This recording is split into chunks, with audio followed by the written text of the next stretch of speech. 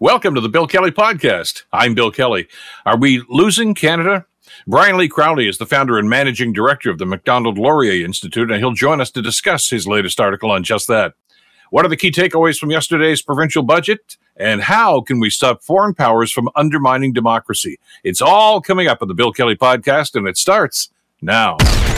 Today on the Bill Kelly Show on 900 CHML. There's an interesting piece here, an essay that was written. It's called Losing Canada. The author is Brian Lee Crowley. Brian is, of course, the founder and managing director of the Macdonald-Laurier Institute. His most recent book is called Gardeners versus Designers, Understanding the Great Fault Line in Canadian Politics. And he joins us here on the Bill Kelly Show to talk about that. Brian, thank you for the time. Glad you could be with us this morning.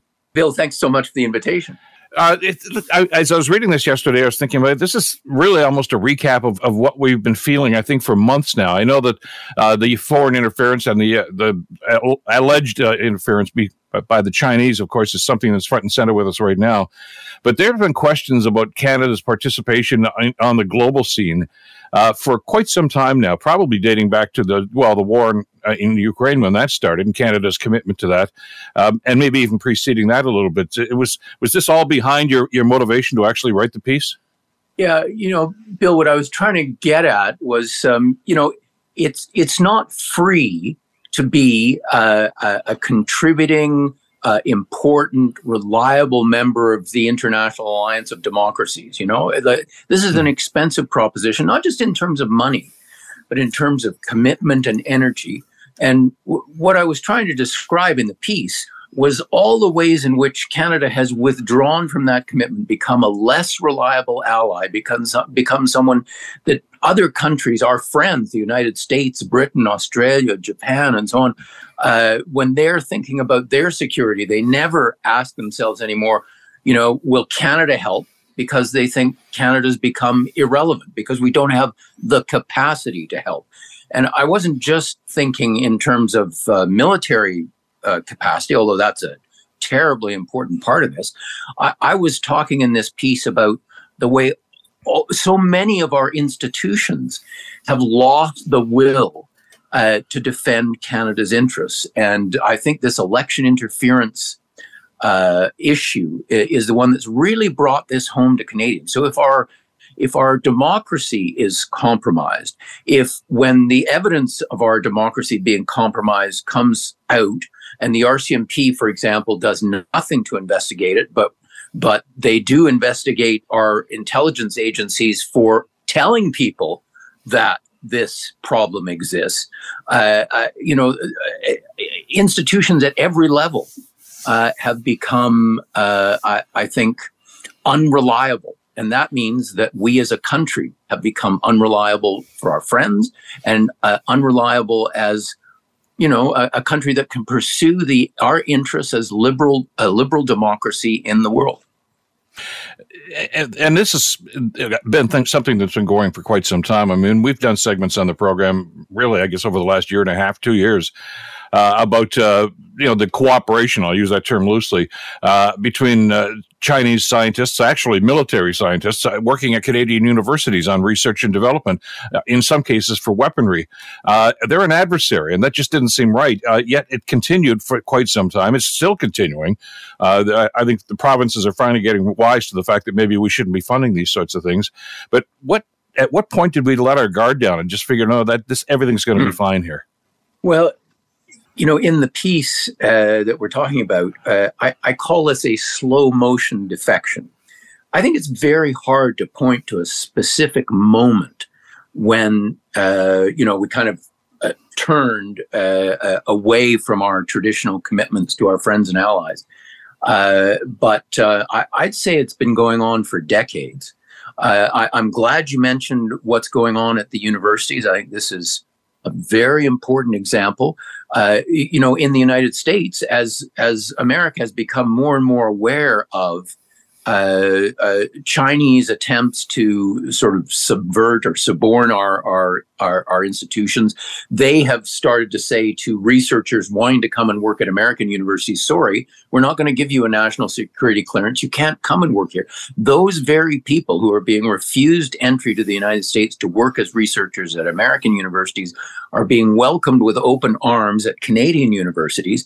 And those Canadian universities have open relationships with their American counterparts, and the Americans are sort of looking at us and saying, "So, okay, is Canada now becoming a home for fifth columnists that are trying to damage the interests of America?" This is a classic example of the way that we're not taking seriously the fact that we live in a dangerous world, and there are people who do not share our interests and indeed are actively engaged in trying to undermine them. Think about no one will tell us the story about what happened at the infectious diseases lab in Winnipeg, where it's pretty clear from the little we know, there were scientists at that lab who were sharing information, secret information, confidential information with Chinese authorities, including military authorities, but no one will tell us what happened. So we've got government labs, we've got universities, we've got our military underfunded, we've got the RCMP refusing to investigate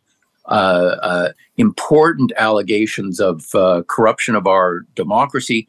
The rot, I think, Bill, has really started to become apparent to everyone. Well, and you touched on this in the piece too, and I think it's important to remind our listeners about this. I mean, you mentioned about our involvement with the Five Eyes, and that, of course, is the information gathering, and it's basically it's a group so we can stay together and be on the same page about threats to our sovereignty, etc. And I'm hearing stories. As a matter of fact, Phil Gursky, who used to work for CSIS, has written a couple of essays about this based on his experience and also some of the folks he's talked to. That Australia in particular and the UK, and I'm assuming the United States, have at one time or another called out Canada and said, look, you got to step up your game here, guys. When you're here at the table, you're pretty good at what you do, but you're letting us down. And it's at the point now where, as you say, can we really share confidential information with our partners in the Five Eyes if we know that in some way, shape, or form it's going to get leaked to our adversaries? Yes, well, the Five Eyes alliance, which you've mentioned, is terribly important one for Canada. It is the most important intelligence sharing agency in the world because, as you say, it brings together the intelligence agencies of the five most important English-speaking countries, the United States, UK, Australia, New Zealand, and Canada. There are many other countries that are part of the alliance of liberal democratic countries that would love to be part of the Five Eyes alliance. They've never been able to get in. Canada is there because of the contributions we made to the Second World War, our strong stand during the Cold War, et cetera, et cetera. But that investment that we made early on that won the confidence of our allies, that gave us a chance to participate in this important intelligence gathering operation. Now our partners are looking at us and saying, we're not sure that, your behavior today justifies your membership in this alliance today. The past is gone. What are you doing now? And when you compare, for example, what Australia and the UK are doing in terms of upping their game, in terms of investing in the defense of the interests of the Western Alliance in the Indo-Pacific, in the face of China's rise, they're spending billions and billions of dollars to improve their defense capability and to stand up to China. And Canada is barely able to make a pretty modest contribution to the Ukraine conflict. We send an important number of troops to Latvia, but it is not a large contingent. And now, our top general says, if you ask us to do a police action in Haiti, I'm not sure I've got the troops to do it. We are stretched thin and doing very little. So I think it's quite normal that our allies might say, Canada, if there's a conflict, we're not sure that you can contribute much to it. And B, we're not even 100% sure you'd be on our side. Now, I want to make it clear that I'm not saying that we would be, say, on China's side if there was a conflict. But what I'm saying is that our institutions are so compromised that we may not be able to act at all. And that's just the worst possible position to be in. Well, a couple of things about, we may have been lulled into a sense of security here, a false sense of security, I guess, because there were a number of attempts by Canadian governments over the last number of years now to try to increase economic ties with China. It's going to be the largest economy in the world. We need to have some sort of a relationship, yada yada yada. But they're flexing their muscle again, and just as Russia is with Putin, of course, in Eastern Europe, with what's going on. So I mean, the curtain has been pulled back. We know what they're all about, and I know that you mentioned in the piece about AUKUS too, Australia, United Kingdom, United States, with that partnership in the Indo-Pacific area. Canada wasn't even invited to that, and to sign on or even to any of the meetings, and that's a very, very big issue, I think, for the people that are looking at what's going on globally right now. So my question, I guess, Bruce, is the president's in Ottawa today. They're going to have some closed-door meetings at some point, just the two of them, I'm sure, with their key staff members. I got to figure that this whole thing that you've written about here is going to be part of the conversation. Well, there's no doubt that China will be on the agenda, and the United States. Everybody thinks that it's open warfare politically in Washington. That the Democrats hate the Republicans hate the Democrats, and there's a lot of truth to that. There is one area, however, where there is cross-party consensus in Washington, and that is that America must stand up to China. That China is attempting to bully its way to the head of the queue in the community of nations. It doesn't care about international rules and the institutions that we've evolved to make military, brute force not the factor that makes, that determines the outcome of international disputes. America has been busy trying to rally the other members of the liberal democracies in the world to make the investments in capacity, military, diplomatic, educational, to make the investments that are necessary so that China knows that we take them seriously and that we will not allow them to boss us around. And Canada has been very, very slow to the party.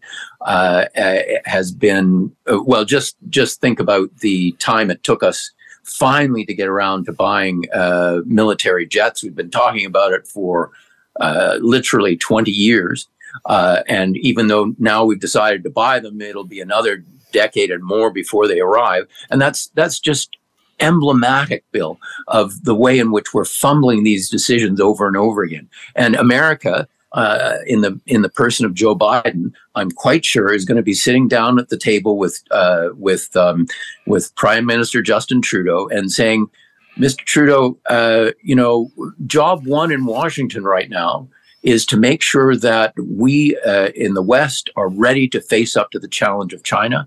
And I don't think that you are getting the message. And I'm here to ask, is Canada going to be part of the West's response to China? And to be perfectly honest, if Trudeau's response is the same response that he's giving in Parliament and elsewhere to questions about Canada's relationship with China, I think that President Biden will go away completely dissatisfied with Canada. Well, that's the reality. I mean, we already know that China's flexing their muscles in the South China Sea, which is why AUKUS was formed. They're establishing a presence in the Arctic, for heaven's sakes, too. And, as we've cited in the program before, you can't just say that's, this is sovereign Canadian soil. You got to stand up for it. And I know that's what the allies and our allies have been asking us, and I think heeding. And maybe we're moving, but it's, as you said in the piece, at glacial speed. Yes, we have made a commitment to increase our presence in NORAD, not to the extent that the United States wanted, but at least, it's a move in the right direction. We got to put our foot on the accelerator. I guess that may be the message here, that, if you're going to be in the Five Eyes, if you're going to be in NATO, that there's a responsibility there, too, that the world is a more dangerous place than it was 5 years ago. Well, it is a more dangerous place, Bill. And the fact that all these new organizations in the Indo-Pacific, AUKUS, the Quad, which brings together Japan, India, Australia, the United States. This is the new architecture, the security architecture that the liberal democracies are putting together to respond to China. And the fact of the matter is, when they sat down and said, okay, who's going to do this? Nobody even thought that Canada wasn't at the table, because Canada has become an irrelevance. And I'm just one of these old-fashioned people who thinks that, liberal democracy is the most important gift that the West has given to the world, that we benefit enormously from living in one, and that we have obligations to our fellow liberal democracies to take the time, the effort, the energy, the money to make sure that our interests as liberal democracies are defended against those who want to threaten them. And China and Russia are, putting together a coalition of authoritarians opposed to the success of the liberal democracies who don't want the rule of law internationally. And Canada has traditionally always been willing to put itself on the line to make sure that people like that don't succeed. And I'm sorry to say that we've fallen so low that it's not at all clear that the other liberal democracies who are preparing to meet that challenge think that Canada's become irrelevant. Well, we'll see what happens with the meeting between the president and the prime minister today. And certainly, I know, as you mentioned, this is going to be on the agenda, and we'll see if there's any commitment there. Brian, always a pleasure. Thank you so much for taking some time with us this morning. I really appreciate it. The pleasure was all mine, Bill. Thanks so much. Take care. Brian Lee Crowley, founder and managing director for the Macdonald-Laurier Institute. You're listening to the Bill Kelly Show podcast on 900 CHML. We're giving billions of dollars over the city of Toronto. We're giving hundreds of millions of dollars to all these other large cities, but they can't just waste taxpayers' money. They have to be responsible. We're going to go in there and do an audit, and that's what people expect. They don't mind paying the taxes as long as it's not being wasted. We're going to always be there to support them, but what we need are homes to be built. More homes, more revenues up to the cities. That's Premier Doug Ford, of course, yesterday after the Ontario budget was introduced in the Ontario legislature. And the gentleman who did it is going to join us on the program right now. This is the Bill Kelly Show, 980 CFPL London, 900 CHML in Hamilton. And we welcome the Ontario Minister of Finance, Peter Bethlanfalvy, back to the program. Mr. Minister, thank you on a busy day today. Appreciate you taking some time for us today. You bet, Bill. Great to be with you again. Peter, if we could, let's talk a little bit about what the Premier was just talking about there about housing, because it's been a key element of what you and the Premier and others have talked about for the last little while. We need more houses. There's a lot more people coming in here because of the immigration numbers. That's a good news story. But the projections that you talked about yesterday lend a lot of people to believe that maybe we're not even going to reach those goals that you have set for yourself. What's your read on that? Yeah, first off, Bill, those were private sector forecasts that didn't reflect our plan.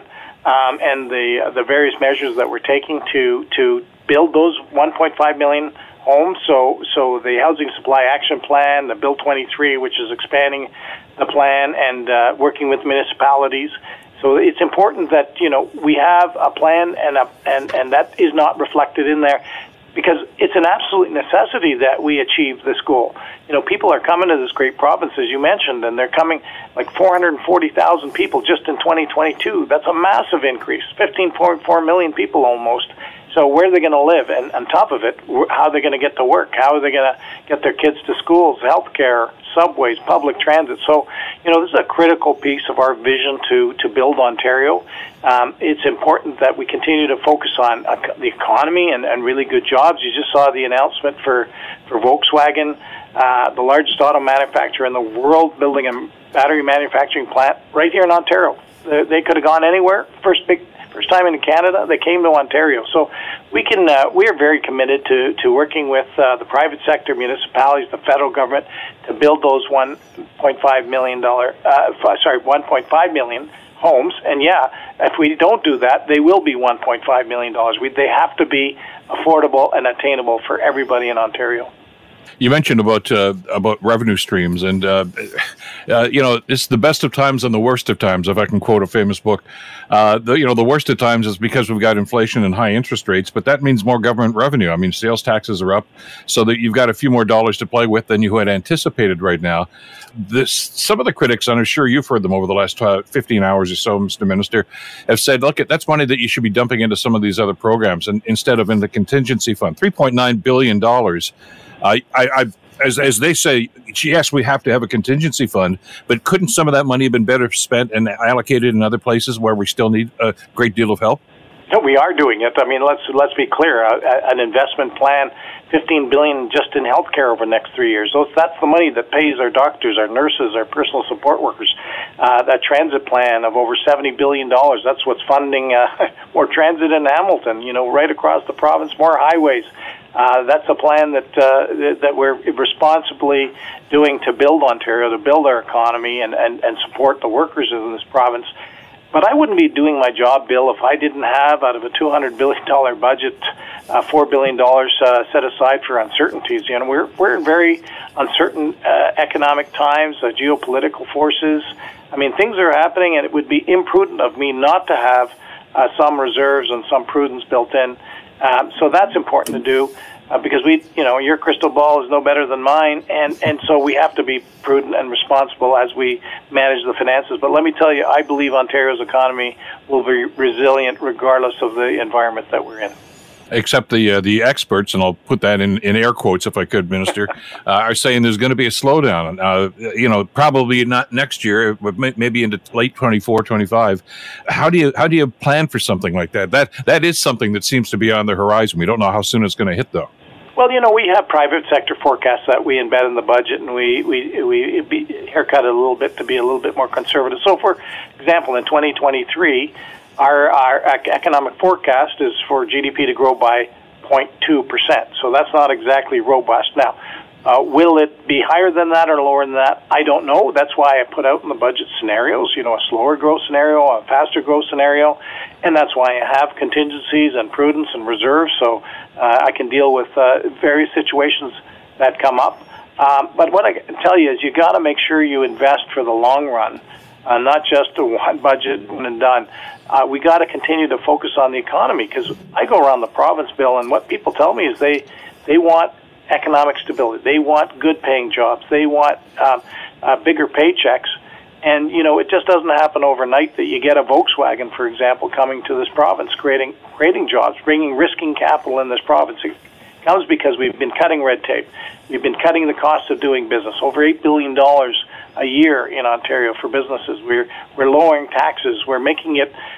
We're training the skilled workers, the construction people, and the advanced manufacturing people that will be in these plants. We're working with the labor unions, the private sector labor unions, like you've never seen.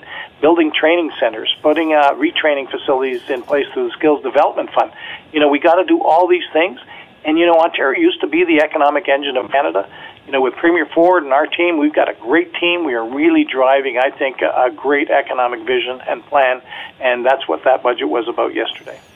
And we all stand at, the transportation stuff, and you're right. I mean, the public transit that you've committed to for the city of Hamilton seems to be moving. It's glacial speed, but it seems to be moving forward.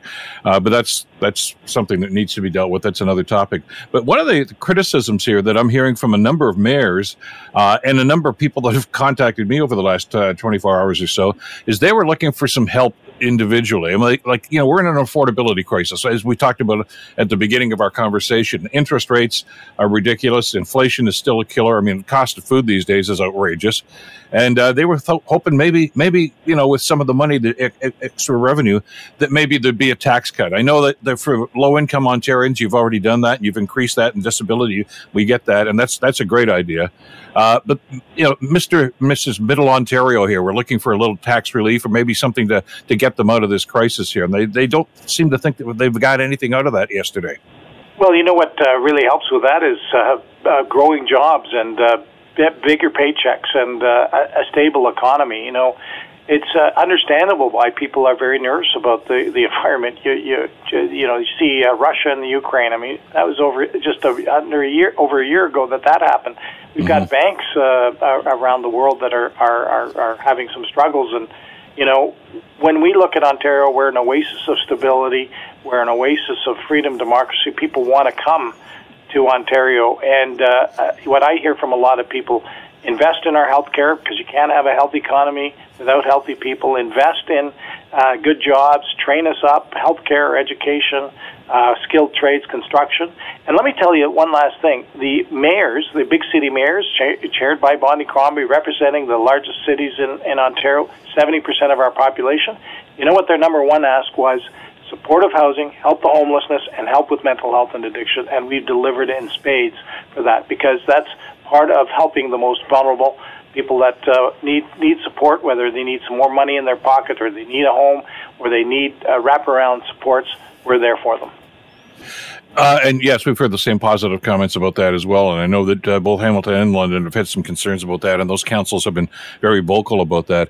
The other element of that you're also hearing, of course, to do with some of this legislation, especially with some of the revamping about getting the homes and the housing bit that you were talking about here, is new legislation which many municipalities say is going to put them at a great disadvantage because of development charges. They're not going to be allowed to be levied anymore as they have been in the past. You didn't address that yesterday. I know that's a point of contention between your government and a number of municipalities like that. Where do you see this going? Well, I was with the Premier the last 3 days, and he addressed it. I continue to address it. Steve Clark, our Minister of Municipal Affairs and Housing, have addressed that. First off, we have a plan. We have a target of 1.5 million homes.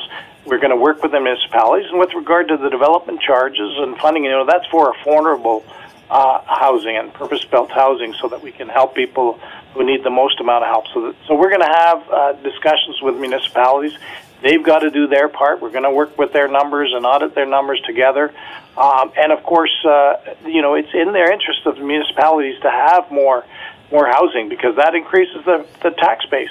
And so that allows us to fund the services. So I think we have an obligation to work together. We have an obligation to stretch for helping everyone in Ontario be able to afford a home, because that's the dream for many in this province, and we're committed to delivering on that. Minister, I know you're doing the media circuit today. It's a very busy day for you. We'll have to leave it there for the time being. I look forward to further conversations, though, as some of the legislation to back this stuff up filters through. But thank you so much for spending some time with us this morning. Always a pleasure, Bill. Thank you. Take care. Peter Bethlanfalvy, the Ontario Minister of Finance. You're listening to the Bill Kelly Show podcast on 900 CHML. When it comes to our democracy, this is where we should all come together and protect it. And this is not what I'm seeing from the Conservatives or the Liberals. And that's why we're positioning ourselves to say a public inquiry is the right way forward to protect our democracy. NDP leader Jagmeet Singh speaking in the Commons, and by the way, went further on in that announcement to say that he's not going to bring the government down, and because of the foreign interference accusations that are being made. So that's his ground on this, but it's part of a bigger picture, and I don't blame an awful lot of Canadians right now if your heads are spinning because of all the stuff that's going on these days. This foreign interference thing started off as a kind of a ripple, and you thought, okay, fine, yeah. And we've talked about a number of different aspects of it. Early in the program, we were talking about the conversations about universities hiring a number of Chinese scientists to work alongside Canadians, and Americans won't allow that anymore. Anyway, it's growing and growing and growing, and raising the question about just where this is going and how extensive it has been and how effective it has been, because it's something they're doing in other countries, not just in Canada. And to that point, we're welcoming John Wright to the program to talk about this. John, of course, is the president of Maru Public Opinion. John, a pleasure to have you on the program. Thanks so much for this today. It's always great to be with you, Bill. Let me ask you, first of all, with the president here, Joe Biden, who will be addressing Parliament a little bit later on this afternoon, and I know when he got elected, there was a sigh of relief, I think, generally on this side of the 49th parallel, saying, thank God Trump is gone. Things are going to be better between Canada and the U.S. We're going to go back to the good old days. But according to your polling here, a lot of Canadians are still pretty skeptical about that relationship. Well, you're right. I think when I see that 30% of people think that the relationship compared to where it was 5 years ago, think it's worse than it was improving, that's 23%. That by the numbers, you get almost half saying that it's the same as it was. What's interesting to me in all of that is that I think it means that Canadians are naturally wary of some of the issues in the United States. It doesn't just come down to personality, it comes down to policy as well. So when we look at the United States, we might feel a slight in some ways when the president and his government may not be as attentive to some of the issues that we've had to deal with, such as the crossing over at Roxham Road in Quebec of the immigrant population who've come over there, claiming refugee status. I think there's just some people who, regardless of who's in the office, are going to think that it's not a great relationship and it's not going to improve at any time. So not surprisingly, having done the polling on both sides of the border, more Americans think that we're better, that the relationship is better, but then you have to discount it by saying that Canadians are probably much more in tune with the United States issues and the United States is in tune with any of ours. So we're pretty benign to them. Yeah, I think there was a feeling, now Trump's gone and, Joe's a nice guy and great reputation. We all know, of course, when he was the vice president under the Biden or the Obama administration, he's going to get rid of all those tariffs and he's going to get rid of this, buy American protectionism stuff, and we'll get along. And you find out, no, he's not going to get rid of it. But he's been preaching that for like 25, 30 years in his political life. So I think we kind of looked at this a little naively and just said, everything bad about the states was because of Trump. The Buy America and, the protectionist policies there, it permeates the Congress, doesn't it? It does. And I think institutional memory on this is so important. A lot of people listening to us today might say, well, thinking back 5 years or 10 years, this is the way it was. I had the benefit of having left the Ontario legislature as a parliamentary intern and eventually ending up at a public affairs consulting firm almost 40 years ago, if I can say that. And so back in 1983, as an example from this poll, I'm able to say, look, I remember when the United States wanted to test cruise missiles in our north.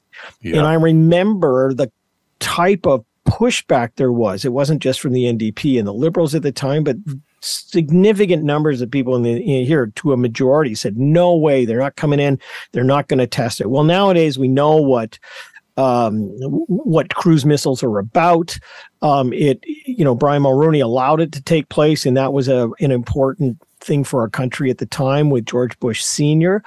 But fast forward to this poll, we have 64% of Canadians who said that they'd be willing to have U.S. missiles on Canadian soil to defend against, attacks perhaps by the North Koreans and others. This is remarkable how that pendulum has swung on so many different levels. So while we may see ourselves as, I'd say, engaged partners, people who on one side may be more benign than others are wary on the other side, there is some aligning of interests, and particularly as you started to talk about off the bat, almost 9 in 10 on both sides of the border want to stop any interference in our elections or our democracies.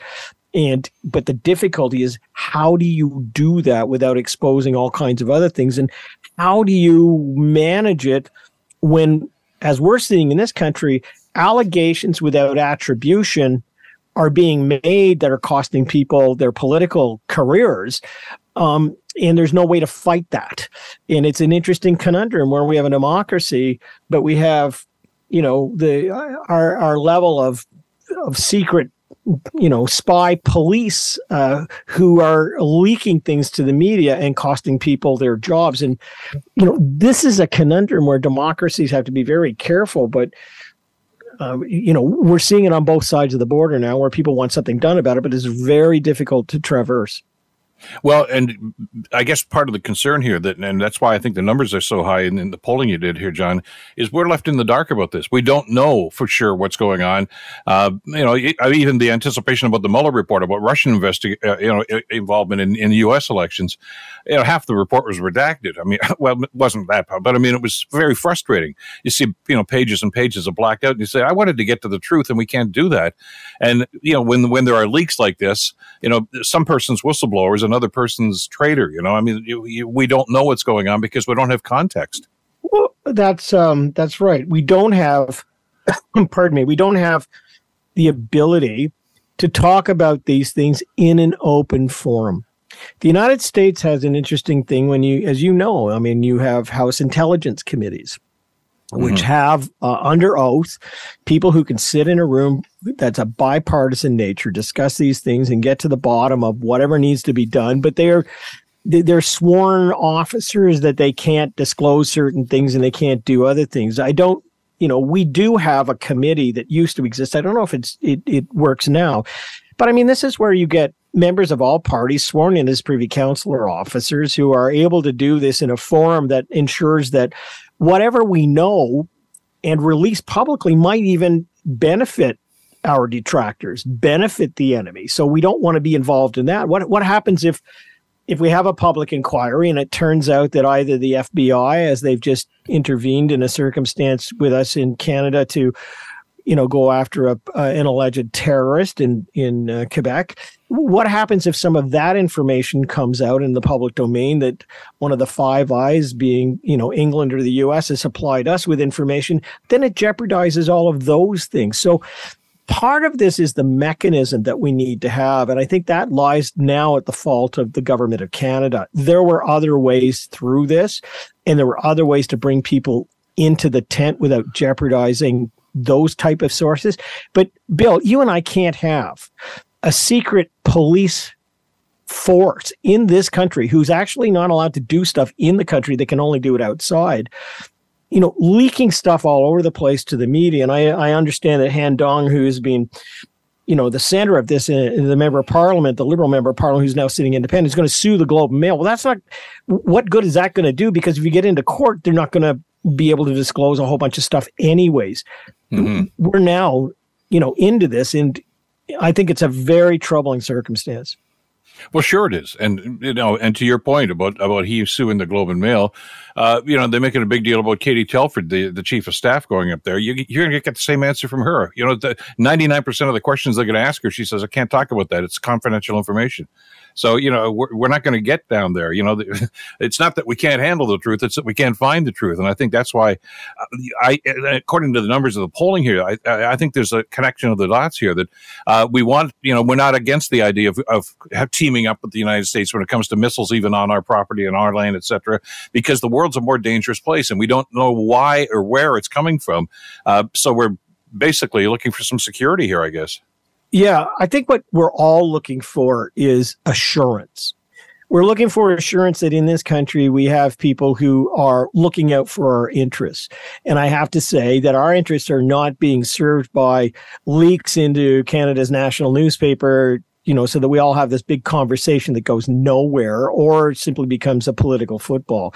I put this at the feet of the Prime Minister. There are mechanisms that may be missing or need to be resurrected, where we need assurances from all of the parties to come to the table and say, look, we have members who are on a committee who are involved in this. They're sworn Privy Council members. They have access to information that the public, we can't reveal, but we can assure the public that we are investigating and that we're all going about it, in a thorough way. I haven't heard that. I haven't heard anybody bring it forward. And I think as a Canadian, as opposed to somebody who just follows public affairs, I'm demanding that because I'm concerned about it when, again, as I said, this may be a police force, which we do have, that may choose to do similar things at a later date that could cost journalists their jobs or their livelihoods or other people. And there's no way in which you can fight a fog. So right now, we need a mechanism, and I'm not sure having David Johnston, the former, Governor General, doing this is the right answer. What we need is something that's more like the House Intelligence Committee in the United States, where they're all involved from all parties, and therefore they bear a mutual responsibility. Well, I'd like to think that's the direction in which they're going to go, but we don't see any indication of it yet. You used to be able to reach across the aisle in politics. Now they just throw hand grenades across the aisle. So I don't know if we're going to get there. John, got to run. We're just about out of time. Thanks, as always, for spending some time with us. Have a great weekend. A pleasure, Bill, and you too. Take care. John Wright, who is, of course, the Executive Vice President of Maru Public Opinion, who did that survey. The Bill Kelly Show, weekdays from 9 to noon on 900 CHML. The Bill Kelly Podcast is available on Apple Podcast, Google Podcast, or wherever you get your podcasts from. You can also listen to The Bill Kelly Show weekdays from 9 till noon on 900 CHML. I'm Bill Kelly. Thanks again for listening. And don't forget to subscribe to the podcast. It's free, so you never miss an episode. And make sure that you rate and review.